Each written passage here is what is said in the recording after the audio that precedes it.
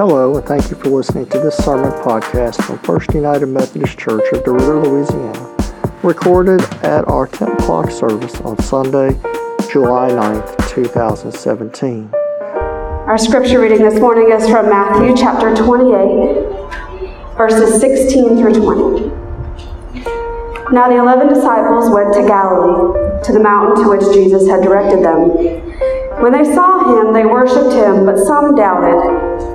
And Jesus came and said to them, All authority in heaven and on earth has been given to me. Go, therefore, and make disciples of all nations, baptizing them in the name of the Father, and of the Son, and of the Holy Spirit, and teaching them to obey everything that I have commanded you. And remember, I am with you always, to the end of the age.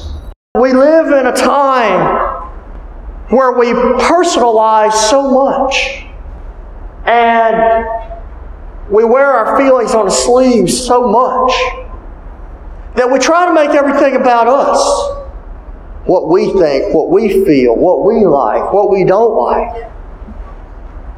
I could make the case that by looking at the news, we may have slowly started to become a world of world-class fit pictures, where if we don't get our way, we start, as we would say down on the bayou, boudin a little bit here and there. And yet these hymns remind us of the stories of the faith, the ones that still echo over these walls. I don't care how many times you renovate this space, you hear the echoes in the building. Because what goes on here is not about you and me, but it's about God. As I was visiting with a friend of mine in Lake Charles this week, we were talking about stories. He asked me what I was preaching on this Sunday, and I gestured to First Methodist Lake Charles, which is where my roots are. And I said, the beautiful thing about that church is it stands on its heritage, but it does not worry about perpetuating what has always been done. What it perpetuates is the story of God's grace and love, of whatever vehicle that may present itself. And this hymn that we sang this morning to start our service, "We have a story to tell to the nations," is a great reminder for us. And the thing that's really neat is if you look at the whole span of human history, that hymn that we sang this morning is a contemporary hymn. Because it was written only 5 years before this church was founded. That hymn goes back to 1896. And it was written as part of the revivalistic nature of American evangelical Christianity during that era, from the 1850s up to, you could say, about the 1920s. There was lots of fervor about the Christian faith, about the right and wrong. Remember, in 1896, we were only 31 years after the Civil War. And there was still lots of conversation about where was God in the middle of all this. With over 600,000 dead, I'm not sure anybody wants to really answer that question. But all these things, this hymn, this beautiful song, the Ode to Joy that Mary played to bring us together, they're all symbolic of a bigger story of God's love. I'm reminded this morning, though, sometimes we can get stuck on details. And then a great story will have us going one way, and then it will stop us. I remember in 2002 when Aaron and I came back to the Lake Charles District for the first time. We were out at Wiskachita at a preacher's welcome dinner. Was overjoyed. It was the first and last time we didn't have a bring a dish because we were the new people in town. And we were sitting there with my dear friends Virginia and Henry Bowden. And I know many of y'all know Henry and Virginia. Henry stood in this sacred space at one time as the pastor. Virginia was my Sunday school teacher when they were in Lake Charles. And Doug Ezel loves to tell stories. And so he asked us to tell a story. We're sitting there, and I'll never forget, Henry and Virginia were sitting right across the table from me and Aaron. I think Virginia just wanted to know what kind of woman would actually put up with me to marry me, but that's a different sermon. But here's the thing. I stood up and told a story. I said, we have moved into the Kinder parsonage. Aaron had the Kinder at Oberlin Parsonage. I said, we only moved in Tuesday at 2 o'clock. And here we are sitting at Wiskachita at 5 o'clock on a Friday, and our house has already been broken into. We hadn't been in town 3 days, and our house had already been broken into. I mean, we didn't have much at that point. You could fit half a U-Haul. We could have subletted the U-Haul and hauled somebody else down here. That's how little stuff we had. But we had to have the U-Haul because of Erin's piano, which she plays every day. But again, different story. However, I stood up and I told the story about how we have been broken in, and sweet Virginia Bowden, one of the all-time great saints that I've ever met, I think about her every day. Her jaw dropped. She says, you don't say. And I stood there and I said, yeah, our parsonage has been broken into. Because Erin and I locked ourselves out, and I had to take the back door off. I had to take the sliding glass door off, and you should have seen, those of you that know Virginia, you should have seen the look on her face. It was great, but those stories capture us. They capture who we are. I want you to think for a minute about stories. Because at the end of the day, that's what we trade in here. That's who we are as a church. We tell stories. And we tell the greatest story, which has at its center not us.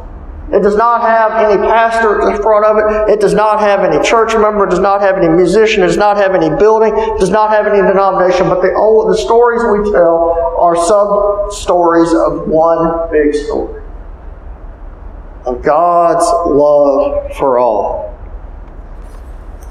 And the story we tell is found most succinctly in the Great Commission, as was read here.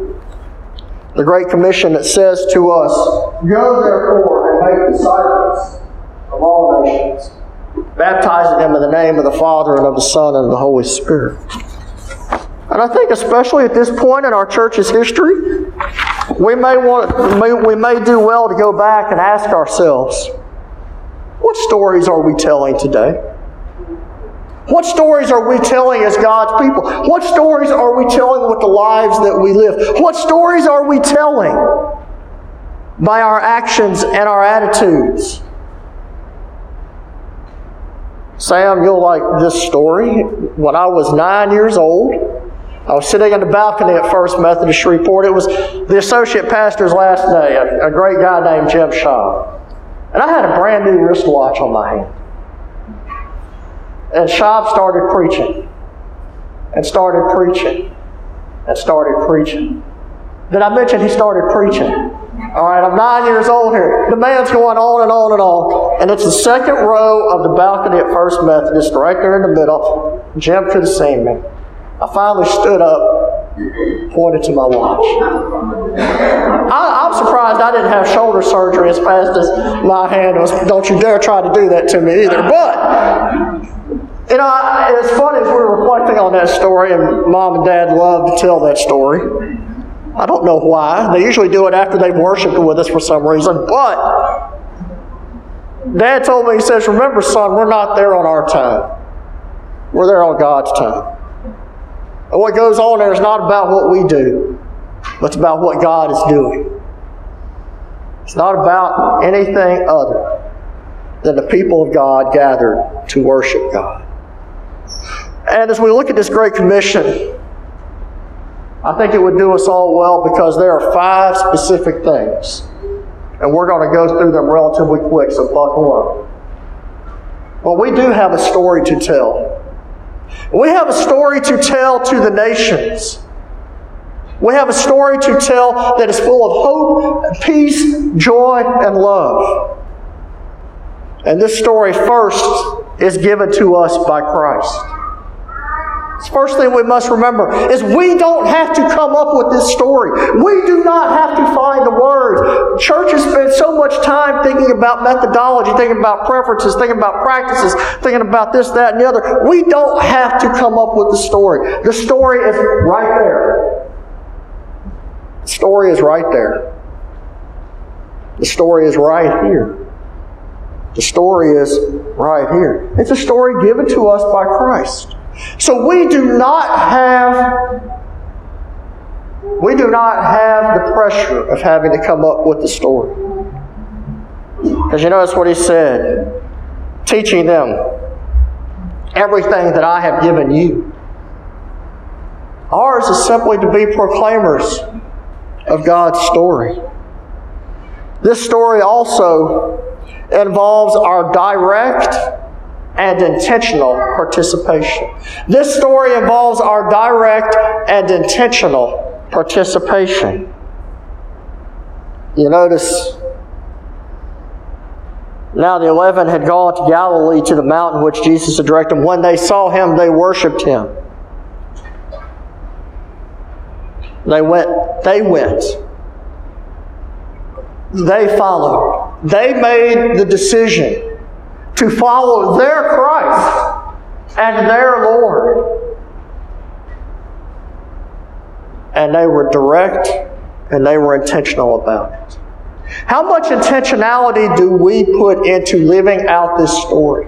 How much intentionality do we put into it? How much of it do we try to slough off on others? How many times do we say, well, someone else can do that, or that's not my job, that's not my role, that's not my place, that's not my time? We all have an active participation responsibility in this. There's a reason why Jesus' last words, as recorded in Matthew, were to go, therefore. Go! He didn't say, sit here and listen and wait for a bunch of others to join you up. He said, go and tell this story. Go and give the words. These are the words that bring life. Church, let's ask ourselves, what is it that consumes most of our time? What is it that consumes most of our attention? What is it that consumes most of our emotion? What is it that consumes most everything in our lives? Let us remember, this story involves our direct and intentional participation. Jesus never forced anyone to follow him. It's quite clear, he gives us a choice. And elsewhere he told the disciples, if you try to be ones who follow me and you try to tell this story, your life is not going to get easier. In fact, it's going to get harder. Which is why I think it is so important for us to be intentional about our role in telling this story and telling about all these things. But this story also transforms lives like none other. This story transforms lives. You notice what Jesus said? He said, go therefore and make disciples of all nations. Go and make disciples. Makes us ask ourselves, are we making disciples? Are we making people whose lives are transformed? That's the wrong question to ask. The question is, are we facilitating the transforming work of God in Christ? Are we facilitating, are we encouraging, are we directly participating in God's transformative work? Or do we get hung up on things that have no bearing on that whatsoever? How do we live this life? Make disciples. And for someone to become a disciple means their lives have been transformed. And there's disciples of many things. There's disciples of ideology. There's disciples of religion. There's disciples of politics. There's disciples of... you can use that word in 100 different ways. But a disciple is someone whose life has been transformed to the point that they follow a specific person and a specific path. The story that we tell is not just a history story to make people feel good. One of the reasons why I tell parents the most important pastor in your child's life is not the one behind the pulpit, is the one that tucks them in at night. Because if our children don't see us as disciples, how in the world do we expect them to become disciples? The story has to be told. But this story also points towards God's gracious love in Christ by the power of the Holy Spirit.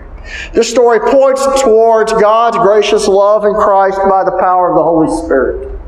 That's why he says, baptizing them in the name of the Father and of the Son and of the Holy Spirit. Baptism is not about us. Baptism is about God's work in us. There is a reason why we follow in the Wesleyan tradition baptizing all who are presented, who have those who will nurture them in the faith. Scripture is quite clear that entire households were baptized. And baptism is nothing if it is not the work of the Holy Spirit. And baptism is nothing if it is not the declaration of God's saving work. The reason we use water in baptism is not only because water is a life-giving element of nature, but also by diving into water, water also can be the death. Water represents cleansing. Water represents transformation. So when we engage in the Great Commission, when we engage in telling the story, we are engaging and pointing others towards God's gracious love in Christ by the power of the Holy Spirit. But then finally, here comes the last part, and I think the most important part of the Great Commission as it relates to the work of the church today. The absolute most important part of the Great Commission as it comes to our personal discipleship, as it comes to our family's discipleship, as it comes to our transformation. This story is one that we tell with Christ, as Christ is with us every step of the way. It is a story we tell with Christ. So often we try to say to ourselves, I don't know what to say. I wouldn't know how to say it. I wouldn't know what to do. I can't be sent out there on my own.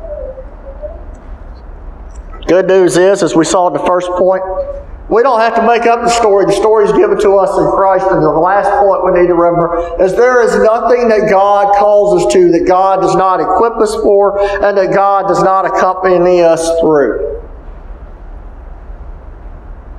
There is nothing to which we are called that we have not been prepared and that we do alone. How much would it change our lives if we embodied the reality that it's not ours, but it's Christ? How much would our lives change in our community and in our world if we lived out the Great Commission? But how much would it be so recognizably transformed, especially if we grabbed the first and the last? Imagine how much our lives would change. Imagine how much revival would come to our churches if we realize that this is a story that is given to us by Christ and is a story that we are taught to tell not on our own, but with the confidence that the Lord God is with us every step of the way. And this, my friends, is the word that I share with you today. In the name of Jesus Christ, by the power of the Holy Spirit, to the glory of God the Father. Thank you for listening to this podcast from First United Methodist Church of DeRidder, Louisiana. Find out more about us at fumcderitter.org or on Facebook at facebook.com/FUMCDR. Have a blessed day.